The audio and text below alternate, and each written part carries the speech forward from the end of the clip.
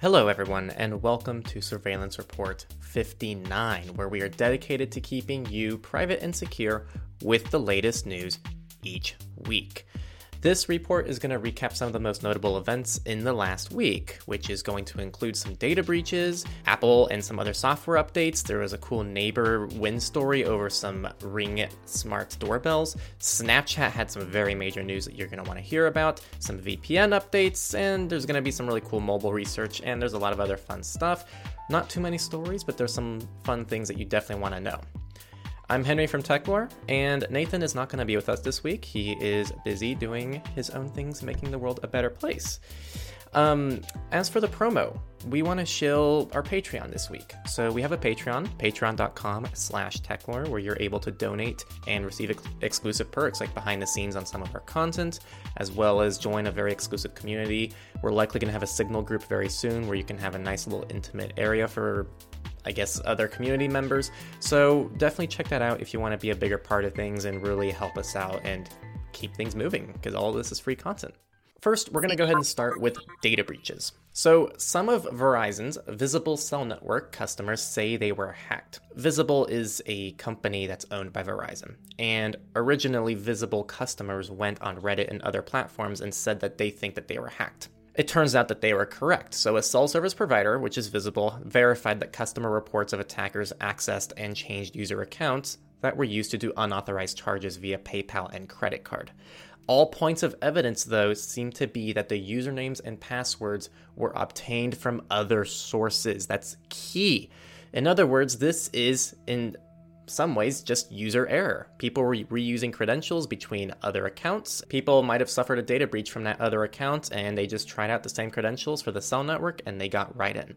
So the takeaway here is, 1, speak up if you think something is wrong, because it doesn't seem like they were aware of this issue until people started talking about it.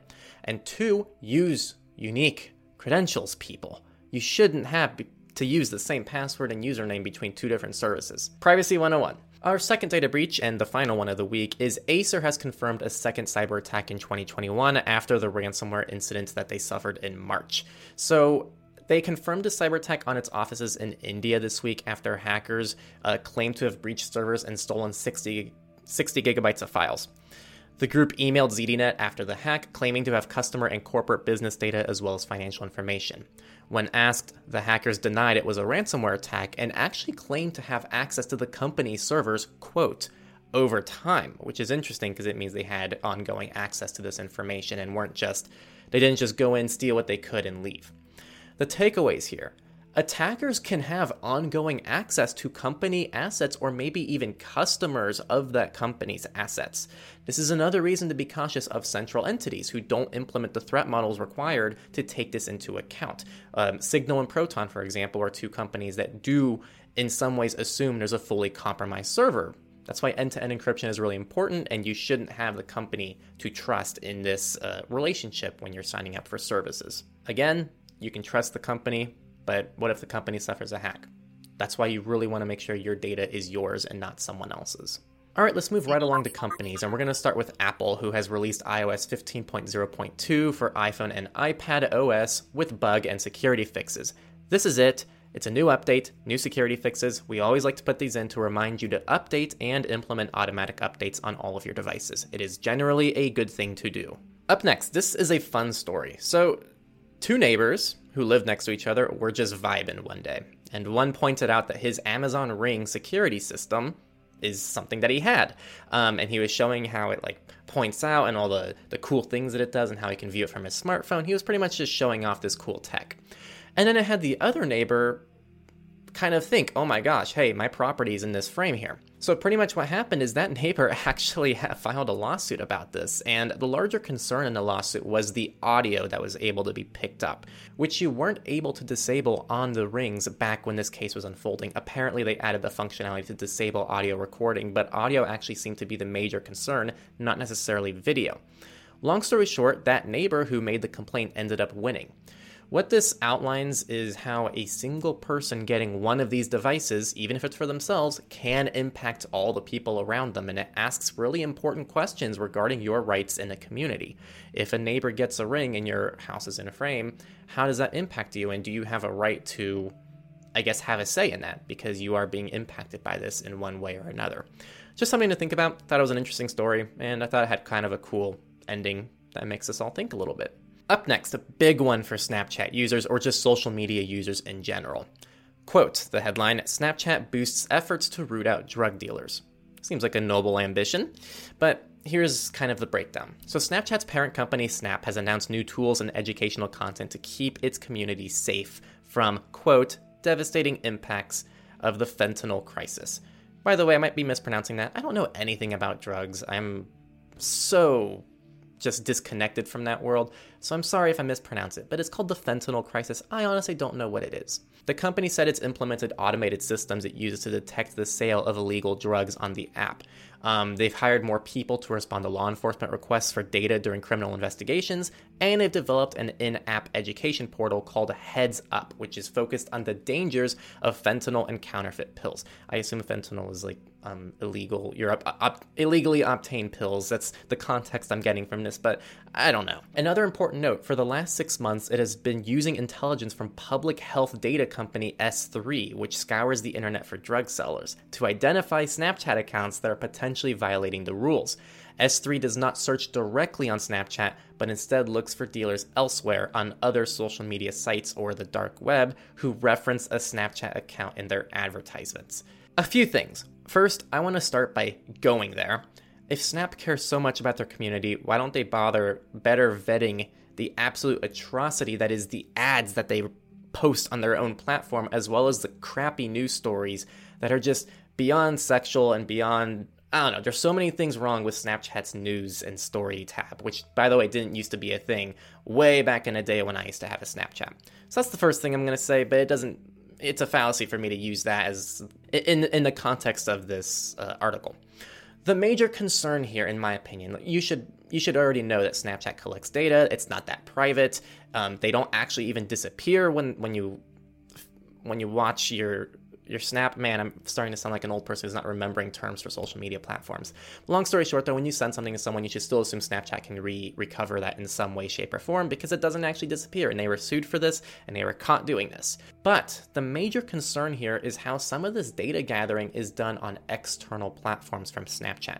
The health data company S3 actually going and seeing users who then promote their Snapchat accounts shows how thorough these investigations can be. This isn't just Snapchat collecting data on all the people in the same universal way and submitting it to companies. This is a company actually going and looking for people, and they see that they have a social media account, and that immediately is enough information to get them caught for whatever they're doing wrong. So we don't necessarily give advice for you to do something wrong, but we are looking at the privacy implications of these things that happen. So the takeaways here, surveillance and privacy concerns are commonly cross-platform. It's not just exclusive to the platform you're on. Another takeaway is social media is just toxic for you as well as your privacy based on pretty much every scientific method of measurement, be it mental health, physical health, productivity. There is almost nothing that social media benefits in your life, so I would encourage you to at least consider reducing your social media use, deleting some of your social media accounts, or just stop using it altogether. That is my personal recommendation. And the other final takeaway is Snapchat is not private, and you should not expect any privacy on Snapchat. There you go.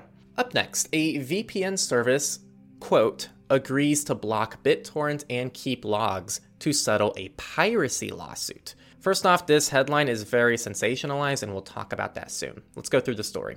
So a VPN company called VPN.ht, which, by the way, I have never heard of in my life, and you probably haven't either, but that's okay because there's larger implications for this. They have settled a copyright infringement lawsuit filed by a group of independent movie companies earlier this year. As part of this deal, the VPN agreed to block BitTorrent traffic and start logging IP address information on all of its US servers. While this is a controversial order, VPN.ht says that users are still protected, as instead of going along with the order, they've decided to stop using US servers.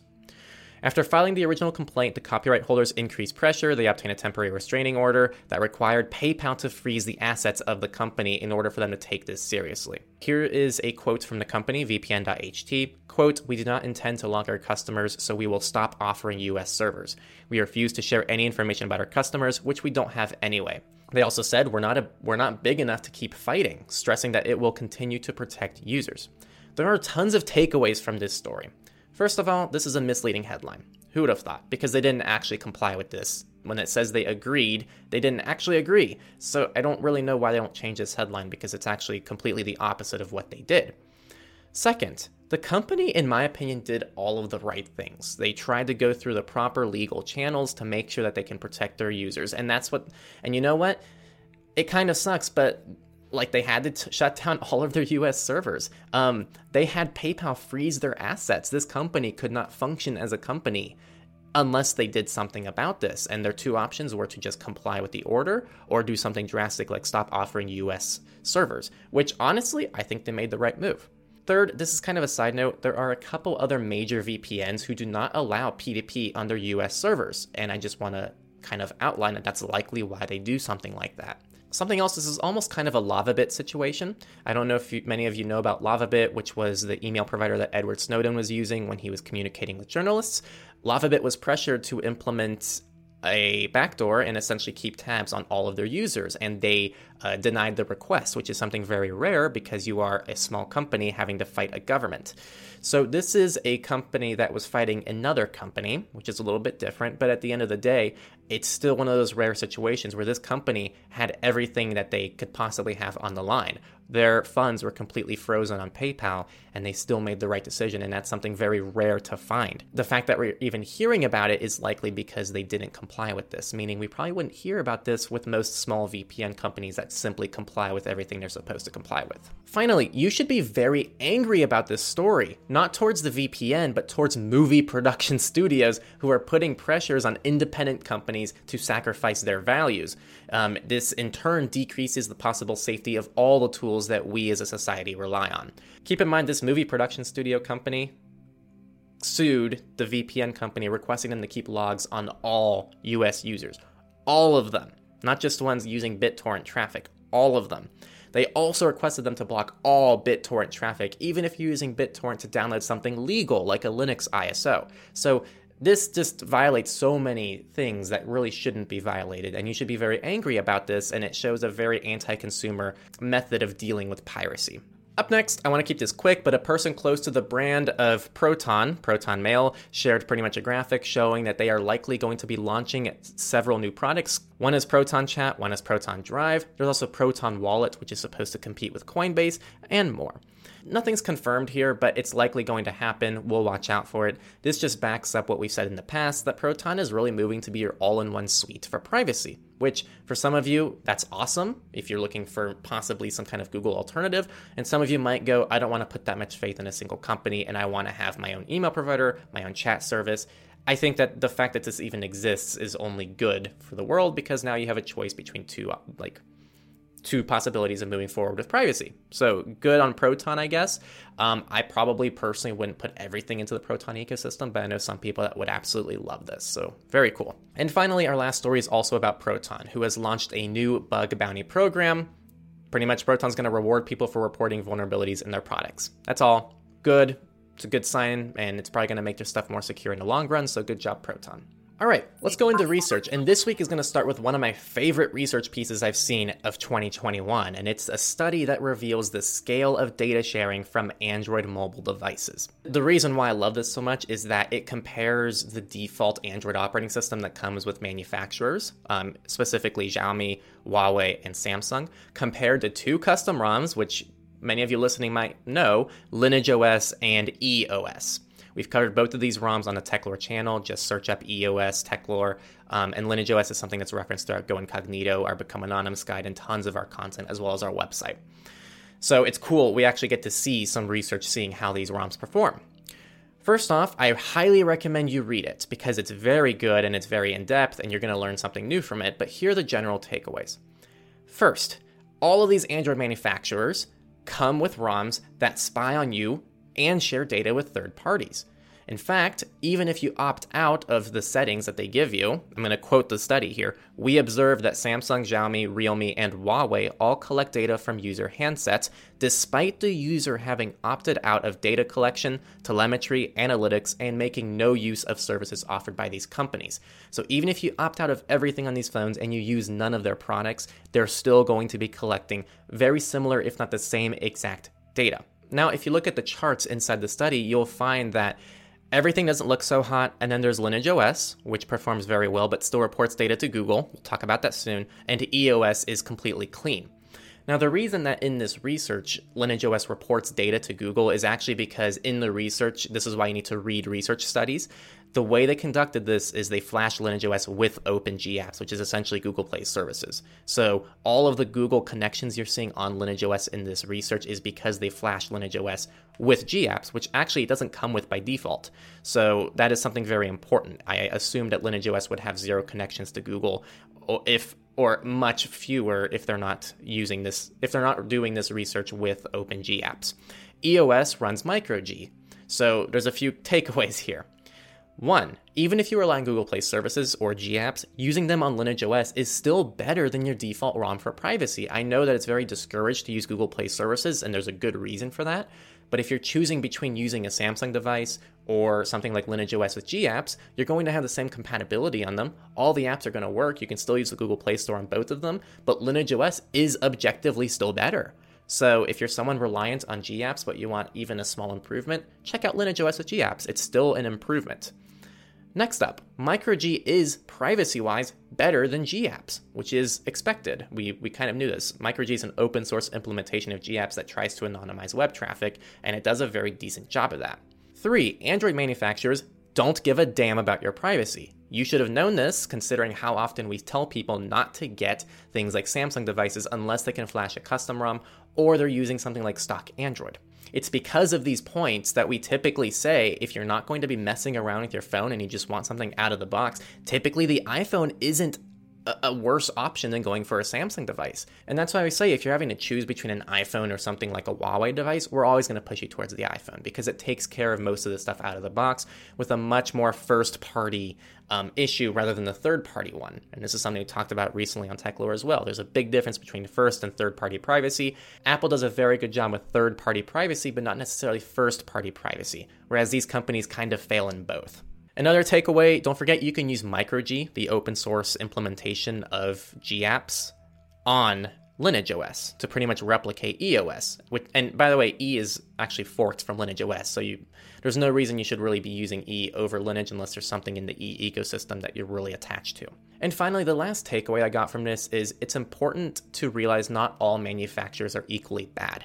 This is something that I fall into as well, where I just go, oh, Samsung, Huawei, and Xiaomi, they all did all this invasive tracking, so they're all equally bad, when it's actually not the case. Samsung actually did the best out of those 3. So if someone's coming to me and they say, hey, I'm not going to install custom ROM, I'm not going to do any of this, and I'm not going to get an iPhone because I hate Apple, what Android device should I buy?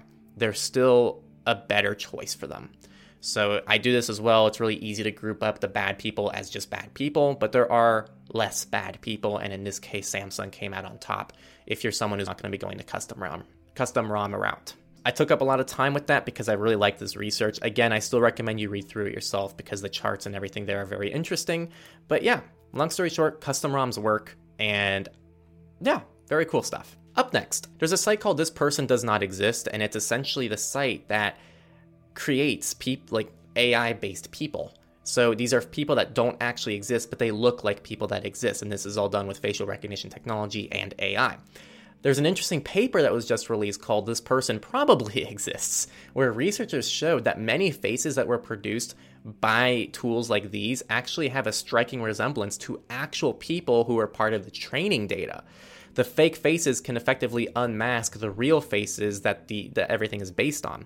So this actually makes it possible to expose the identity of those individuals. This work is part of a latest string of studies that call into doubt the popular idea that neural networks are, quote, black boxes that reveal nothing about what goes on inside.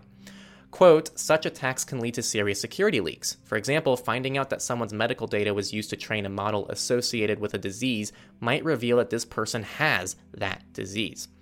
So the takeaways here, 1, this is just interesting. It's something to think about, that models and partaking in any studies can sometimes put you in jeopardy.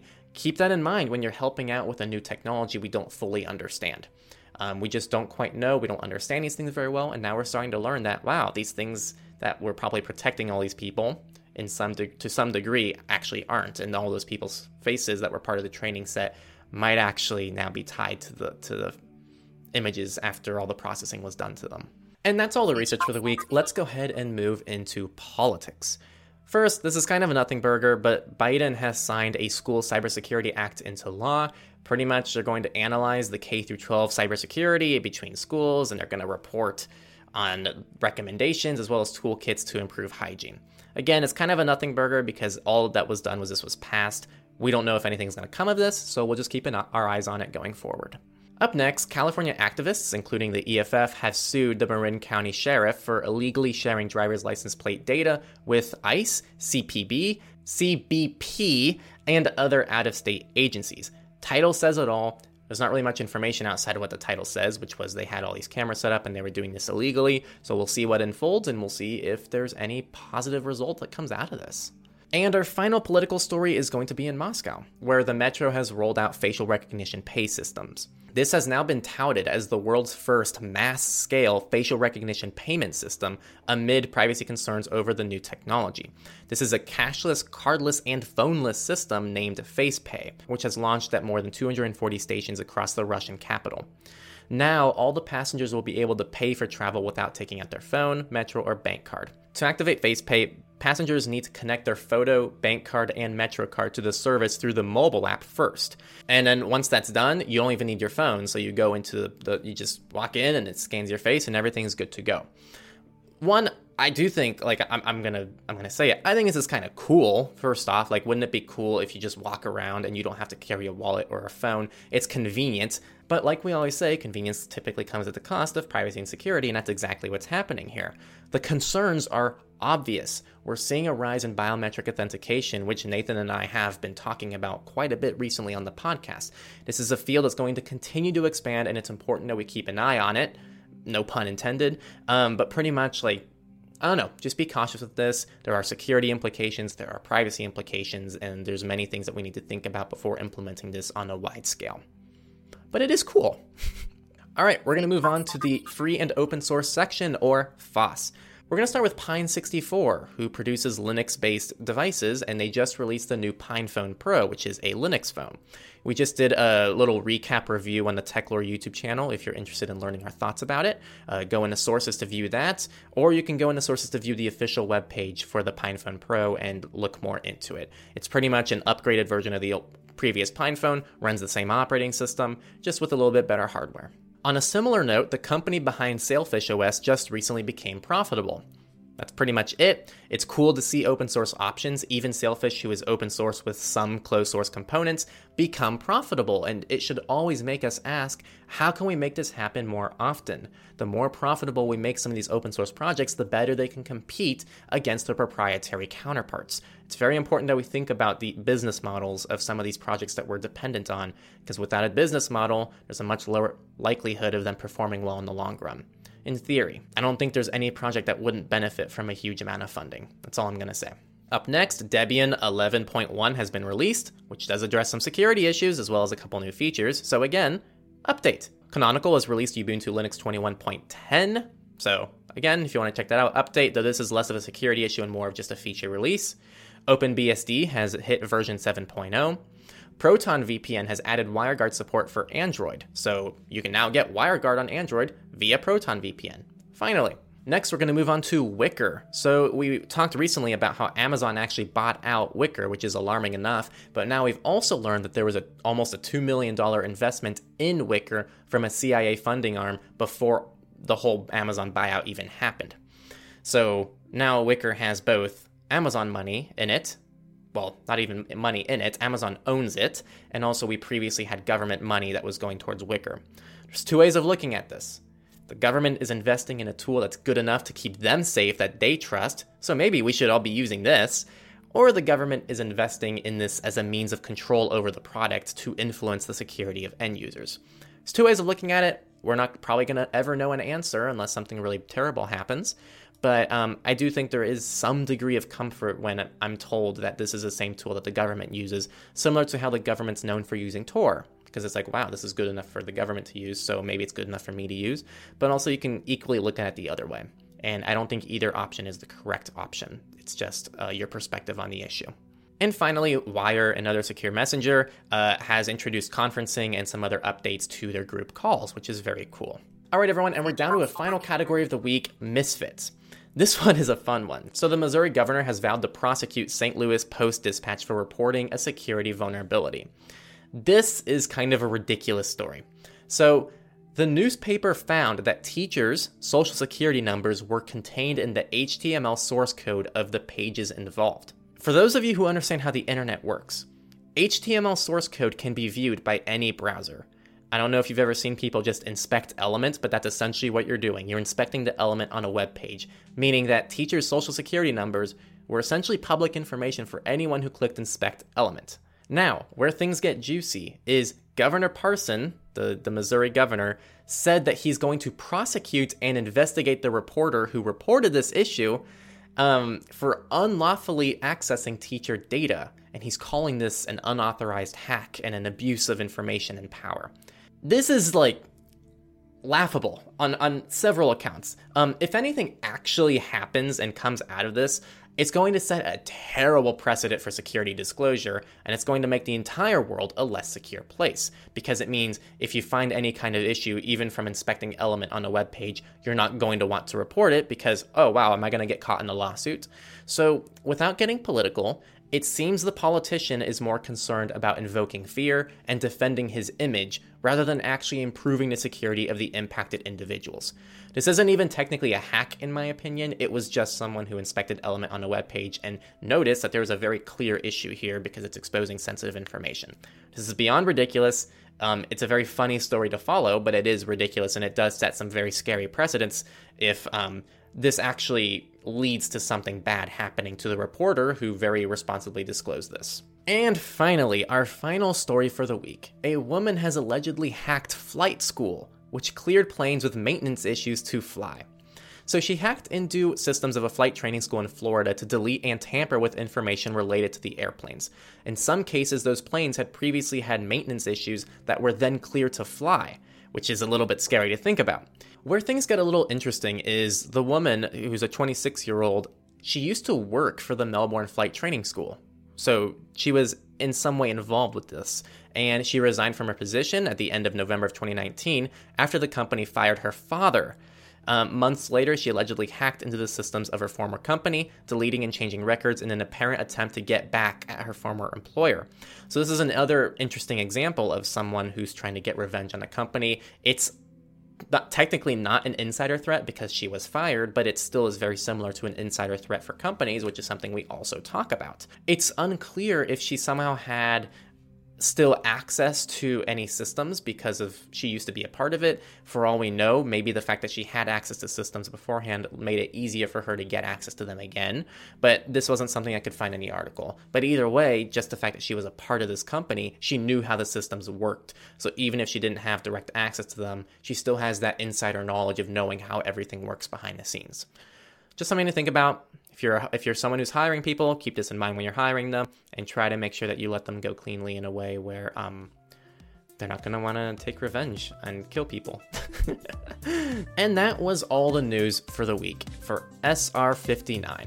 We had some very interesting news this week. Personally, I really liked the mobile OS research. That's like my favorite stuff to talk about, and it was cool seeing a research article that actually goes into these open source ROMs that we constantly talk about. We want to thank you for listening to the Surveillance Report. We're happy to know that you're trying to stay safe out there. And also, make sure to subscribe if you're on a platform that allows that, or just follow the RSS feed. And make sure to give us a like or a rating or something, depending on where you're listening to it from. You can listen to this podcast through like a dozen different methods. Finally, don't forget to join our Patreon, patreon.com/techlore. Just check it out, see if it's something you're interested in. You can join for as little as $1 a month, and you can also go up a little bit more. Again, we're trying to build out a little Signal group over time, and that's something we're going to introduce in the coming weeks. So if you really want to be a part of a small little tight-knit community where we can talk about things like privacy and security, or even some of these stories, and you can directly ask us questions, then that's something that's definitely an option for you. So we'd love to have you there. That's it for this week. We'll see you next week. Thanks again for tuning in. We'll see you for SR60.